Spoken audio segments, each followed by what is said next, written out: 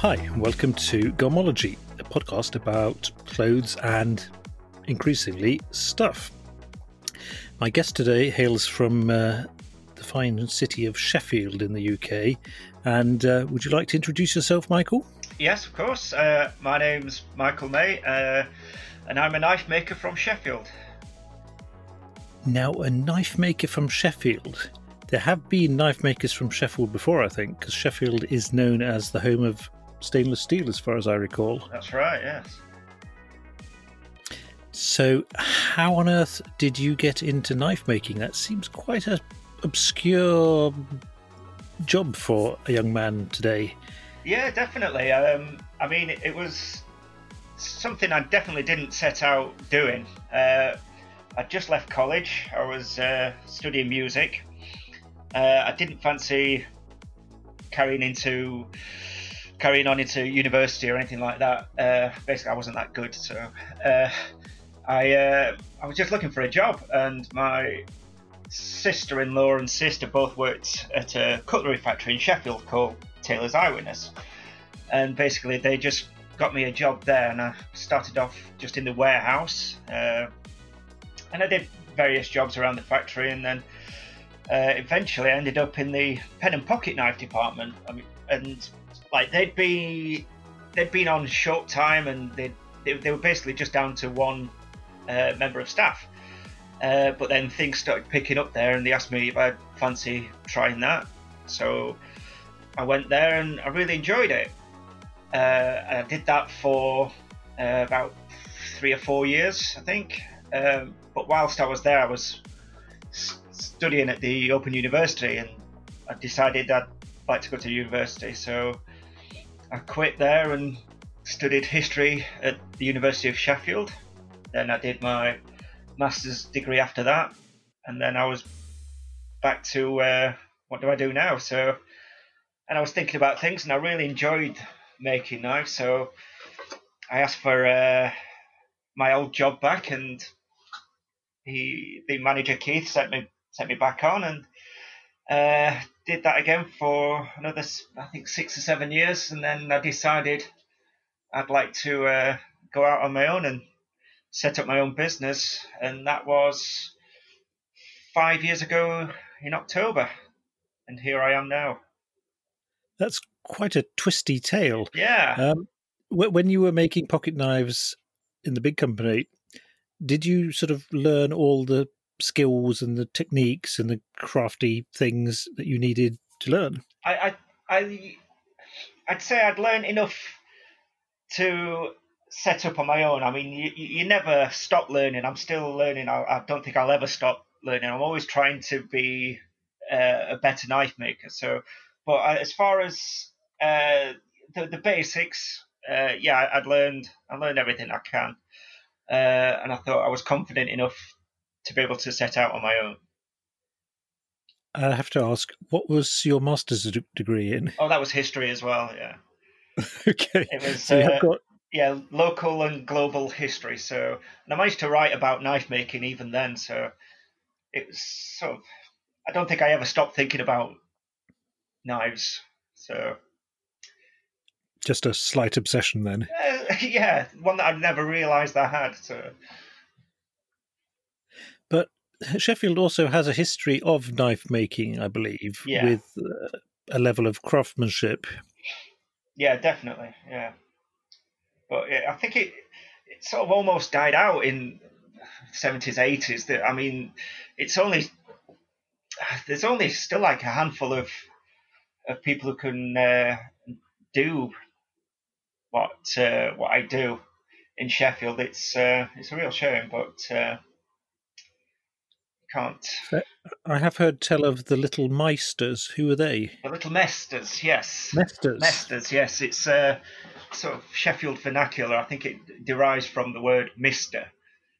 Because in Norwegian, a German Meister would be a maestro, a master. Yeah, I think but the same word in Norwegian is mester. Right. Okay. Well, I think it's a combination of master and mister, but like in Sheffield, someone will be called a mester instead of mister. It's just another word for mister, but they also are master craftsmen. So I think it's a bit of master and mister. So That's a bit of a tongue I think twister. I've not been able to properly absolutely identify the etymology of that, But why were they little? I don't know where that bit comes from either, but maybe because they were just essentially it was one person doing one job. So with regards to knife making, there's many different processes, and one guy would be a specialist in one area. So like the assembly of pocket knives and the shaping, we call that hafting. One guy would be a specialist in that. One guy would be a specialist in grinding the knives, heat treating the knives, cutting the knife scales. So everyone had their own little specialist area, and they were called little mesters. And they rented a workshop and made things for the bigger knife companies in Sheffield, like Rogers and Wolstenholmes and things like that. So But nowadays you do everything on your own. I do, well, 80-90% of everything on my own because there isn't the other people doing it. I'm luckily enough here at Portland Works that there are a couple of blacksmiths here, so I can get things forged here. But the rest pretty much do myself. We'll get back to the blacksmiths and that in a bit. Okay. Sheffield steel, stainless steel. Can you say anything about the history there? Because this is also a big part of the Industrial Revolution, isn't it? Yeah, absolutely. I mean, where I work here at Portland Works, Harry Brearley, who discovered stainless steel, actually brought it here, and it was the first place to actually manufacture stainless steel cutlery. So there's a lot of history in this building that I'm in right now. So the building you're in now is part of an artisan workshop, a community in an old factory building, isn't it? Yeah, that's right. It was one of the first purpose-built factories where, as we were talking about with the Little Mesters, they would have been even working in their own backyard. But this was an actual building where everyone did the process to make the entire product all under one roof. So there'd have been the forgers, the hafters, the grinders, the cutlers, even the packing and everything like that it was all done under one roof. And this was one of the first purpose built. And nowadays I think there's about 30 different businesses, all small businesses, all making things again in Sheffield. It's remarkable that it hasn't been turned into flats. Well, it almost was. A few years ago, there was, I think that's what they was trying to do, but a big community came together and bought shares and managed to raise enough money to buy the building and keep it as a place for little businesses to work in. Oh, that's heartwarming. Yeah, it almost went into what a lot of the old factories and buildings in Sheffield, which was accommodation. But yeah, this was saved and enabled me to find a workshop. And because when I was looking to find a workshop, I wanted something with a bit of character as well, like how it would have been in the past, whitewashed walls and raining inside and stuff like that, and very cold. But I could have got a modern workshop, but it just wouldn't have felt the same because I was used to working in an old factory as well. So I think having the historic significance of the building just adds to provenance of it all, I guess. Did you have any little mesters who sort of took you under their wings and apprenticed you when you started out? Well, when I started at Taylor's, my manager there he used to have his own knife making business, I think in the 80s. He was a very good knife maker. He learned at Ibbison's, which was another one of the big cutlers in Sheffield. So I learned under him to a high standard. He was very strict on what was good. I always thought I was doing all right, but then he'd pull my faults up every time. But it just, yeah, you kind of get annoyed at the time. But looking back now, I'm grateful for what's the word? Grateful for guidance, correction. the dissatisfaction, the constant dissatisfaction. But yeah, it's made me a better knife maker now. So, but I didn't have the traditional sort of apprenticeship where I would sit next to him for 8 years. I mean, that's how long the apprenticeship used to be, 8 years before you could. Wow. Start earning your own money. But back then there was hundreds and hundreds of patterns to learn. So there was a lot of learning to be done, but don't do quite that many patterns this time. But it was still around 8 years of learning before I felt I was competent enough. What sort of skills goes into knife making?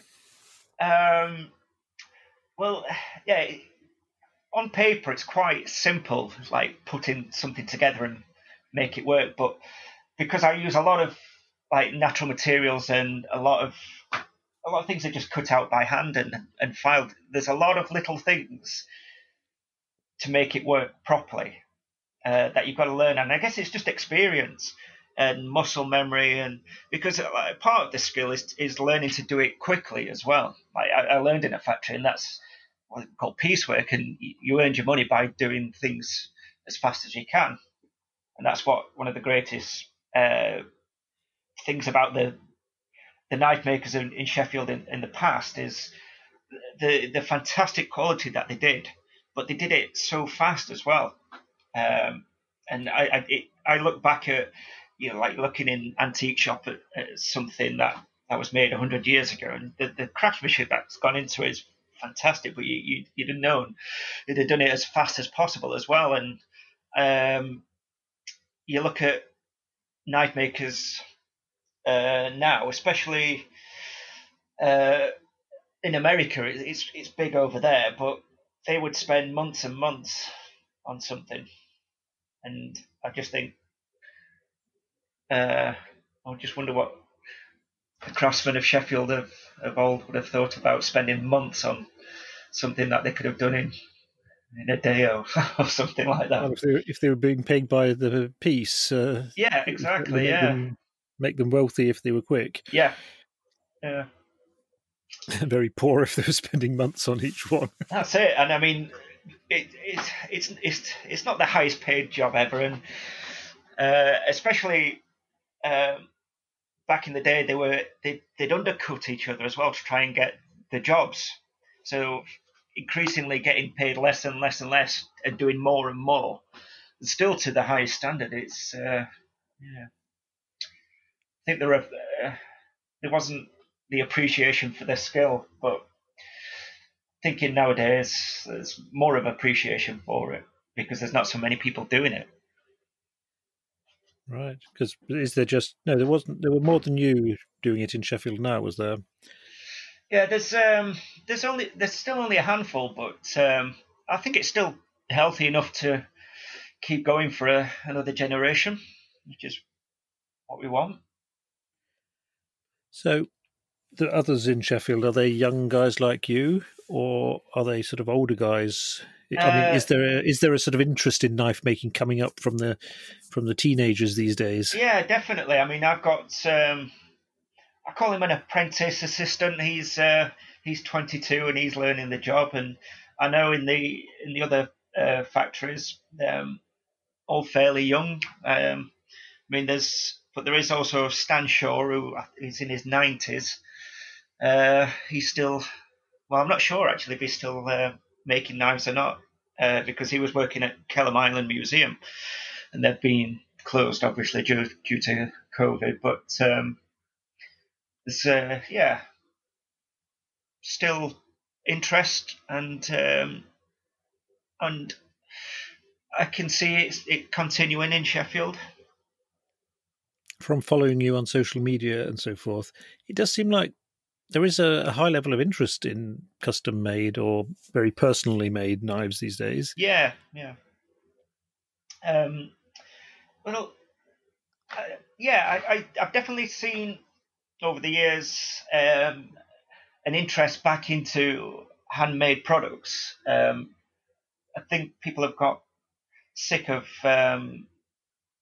the buy cheap, buy twice, and want something made to last now. And one of the things I'm trying to do the most is tell people that, especially with what I do, that people are still making things in Sheffield. Because I've had a lot of comments in the past, like people haven't realised that knife making is still going on in Sheffield, and it was something that Sheffield's very famous for. So one of the things I'm trying to do is tell as many people is that it's still going on in Sheffield, and you can still buy handmade knives, still made in Sheffield, and still have that the quality behind the name. I'm just like, made in Sheffield on a knife should mean it's made of the highest quality possible. And I know quality had dipped, and the reputation was starting to lose its impetus, but hopefully I'm trying to bring that back. Not just me, but I'm trying. Well, I think everyone's trying, and there is a surprising amount of small scale industry going on in the UK still. The oddest small companies doing weird stuff. I mean, be it slippers or umbrellas or shoehorns or even knives of all sorts from Sheffield. Yeah. So I suppose there's businesses that are so small and traditional and ingrained that it makes no sense to try to offshore them. Yeah.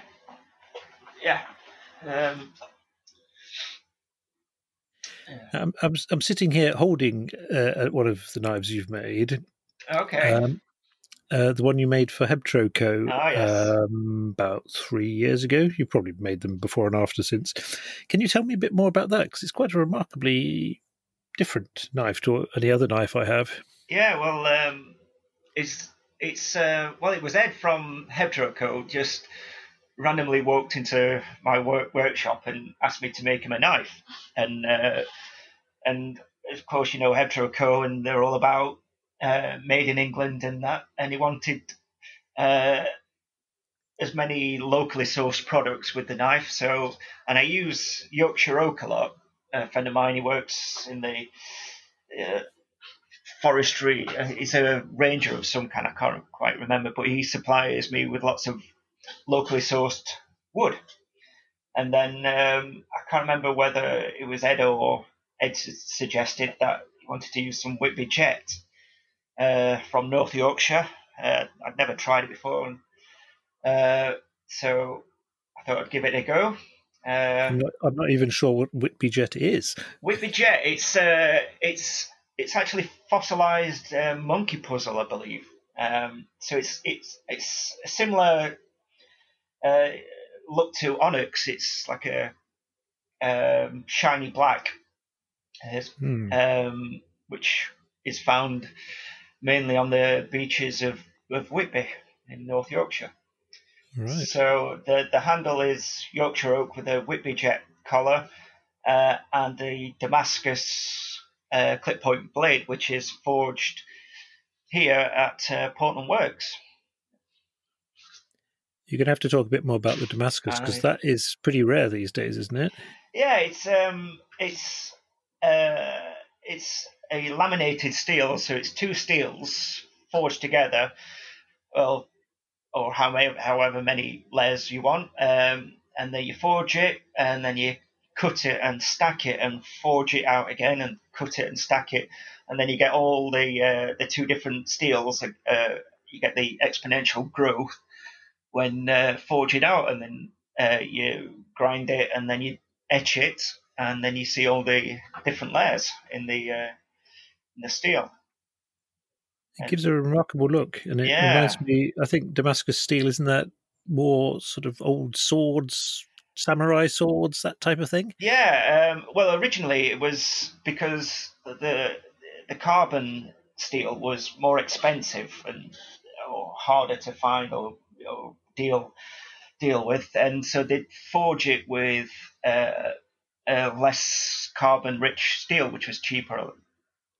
And basically, it was a way of making um, a knife with carbon in it, but using as little as they possibly could, I guess. I mean, you've met my friend Joe Moore, who does the forging. He's the one who knows a lot of the history on the steels.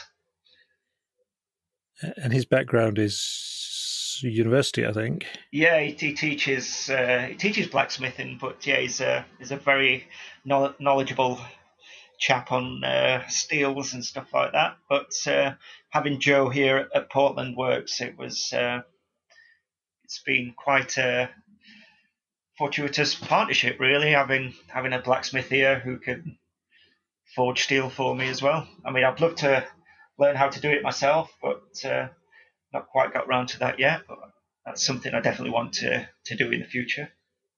But his forge at Portland Works is also quite remarkable, isn't it? Because it's actually the original forge from ages ago. Yeah, like the 1870s, 1880s, I think, and yeah, he still works in the original forge. So yeah, Harry Brealey would have set foot in that building when working out what to do with this stainless steel that he'd invented. It was quite remarkable seeing these old machines, because we are talking actually cast iron machines, Yeah, still going 150 years later, probably just regularly greased. that's it. Just Yeah, pounding away. yeah. I mean, the main grinder I use that's from the 1930s, I believe, and still going strong. Yeah, Well, that bodes for quality. Now, absolutely. you mentioned earlier that an apprentice in previous times would have spent 8 years learning all manner of patterns. Yeah. The patterns you make today, I mean, by patterns, I assume you mean sort of shape of the blades and so forth. Yeah. How are you? Do you make up your own? Do you make modern ones, or?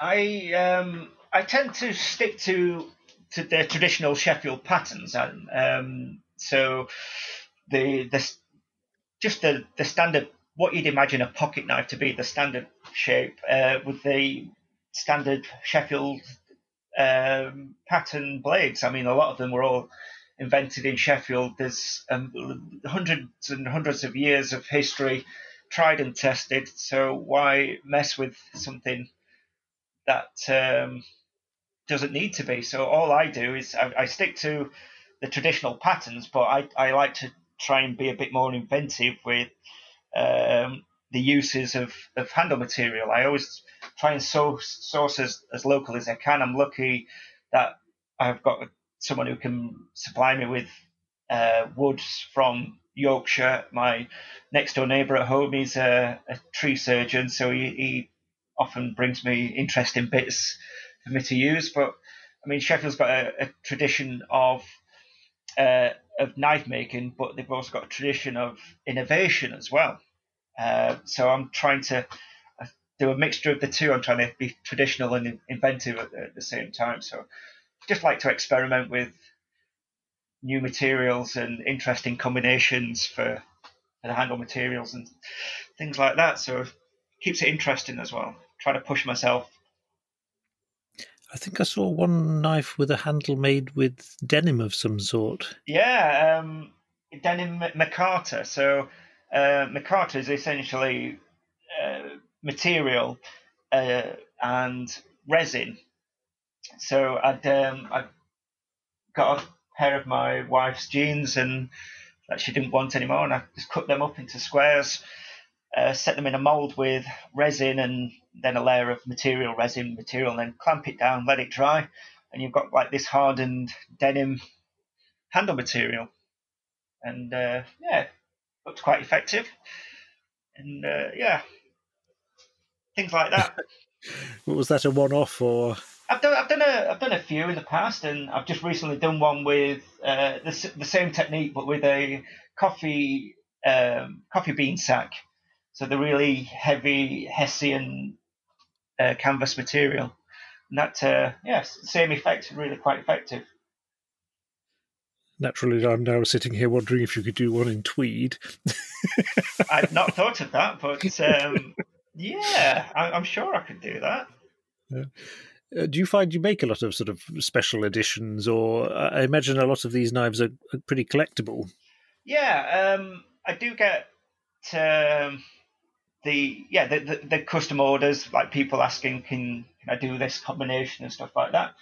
But hopefully, I think maybe next week I'm having a new website made, and there will be an option on there to make a fully customizable knife with all the different blade options and the material options. And apparently, there's like a million combinations that can be put into a knife now with this new website. So I'm looking forward to that.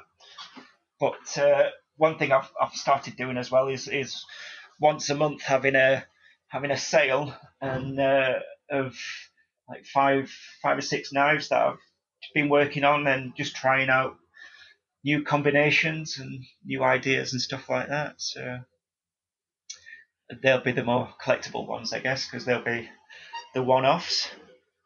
Right. Where do you find your customers come from?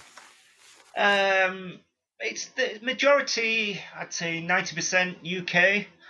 A few go over to America, France, Australia, Canada, all over the world, really. But yeah, about 90% is the UK. But I'd like to tap into the American market, which is very big, and they're really into the knives. And I mean, it was the country that really, I think 90% of knives made in Sheffield at one point were going to America. But it's the other way around now. Yeah, I'd have guessed that a lot of what you were doing was going to Japan, but obviously not. No, I don't think I've. No, I never sold a knife to Japan, actually. No. You must be the first sort of British heritage company that isn't being bought from Japan. That's it. Well, I need to up my marketing, I guess. Well, I guess there's a limit to how many you can make, and if sales are sort of, if people are buying everything you make, there's a limit there. Yeah, I mean, I am absolutely chock-a-block full for Christmas orders. That's why I'm in the workshop on a Sunday. It's been incredibly busy.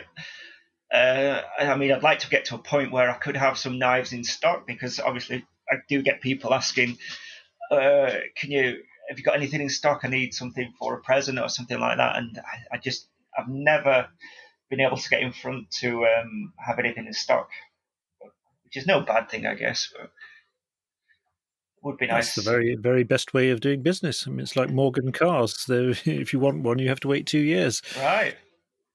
I've made a knife with wood from a Morgan car, actually.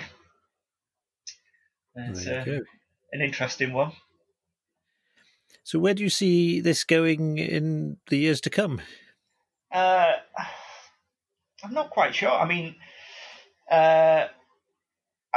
over the years, it's been getting busier and busier, and that's why I've got James working with me now. So if it continues, maybe I'd have to get a bigger workshop. I'm absolutely crammed in this one. I mean, when you came over last time, I've moved into a bigger workshop, and I've got another little annex to that, which is everything's full. So if it gets any bigger, I'd have to get a bigger workshop. But if it does get bigger, I'd still like it to be one person making the knife from start to finish, like I do now. But you do put your name on it, don't you? I do, yes, yeah, and everything is still made from start to finish by one person. And that's like I say, if it gets bigger and I need more people, I'd still want it to be one person making the knife from start to finish.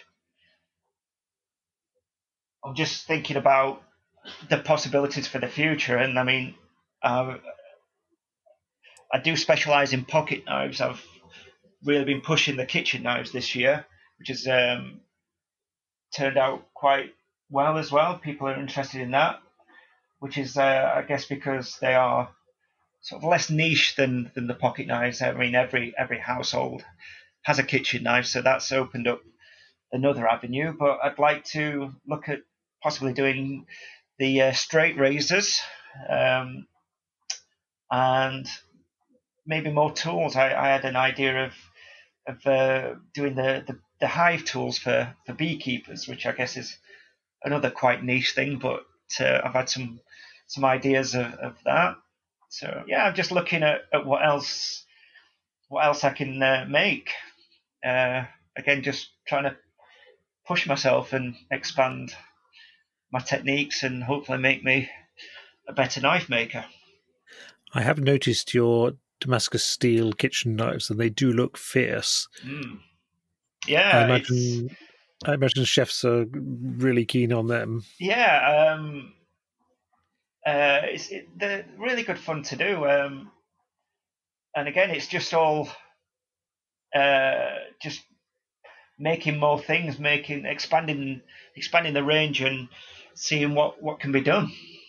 And yeah, the kitchen knives have been good fun to do, and I really should make a set for myself, to be honest, because I don't have my own knives for the kitchen. So I think that's what I'll do in the after Christmas. I'll make myself a set of kitchen knives. It's like the cobbler's children, isn't it? Having the worst shoes or something like that. or when selecting a hairdresser, you want to go for the one with the worst haircut. Yeah, well, luckily, a friend of mine, he's a barber. In fact, I've just made him a set of kitchen knives because he does free haircuts for me. So I've given him a good deal on some kitchen knives, and he's messaged me yesterday. He's extremely happy with those, so it's good feedback. Good. Okay, Michael, I think I'm going to let you get on with taking care of your Christmas orders. Yeah. I wouldn't want to stand in the way of business.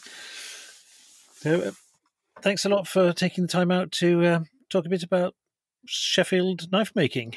Not a problem. Enjoyed it. And we'll talk again.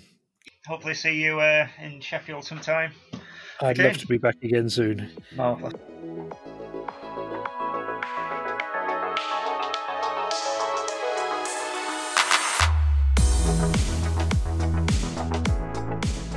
And that concludes this week's episode of Gomology. Thanks to Michael May for being a fine guest. You can find Michael on Instagram as Michael May Knives, or you can find him on the web as michaelmayknives.com. If you'd like to get in touch with me, Nick Johannesson, your host of Gomology, my email address is gomology@welldresseddad.com. If you enjoyed this, you might also enjoy my blog at welldresseddad.com, and you can find me on Instagram as, well, predictably, welldresseddad. So until next week, thanks a lot and have fun.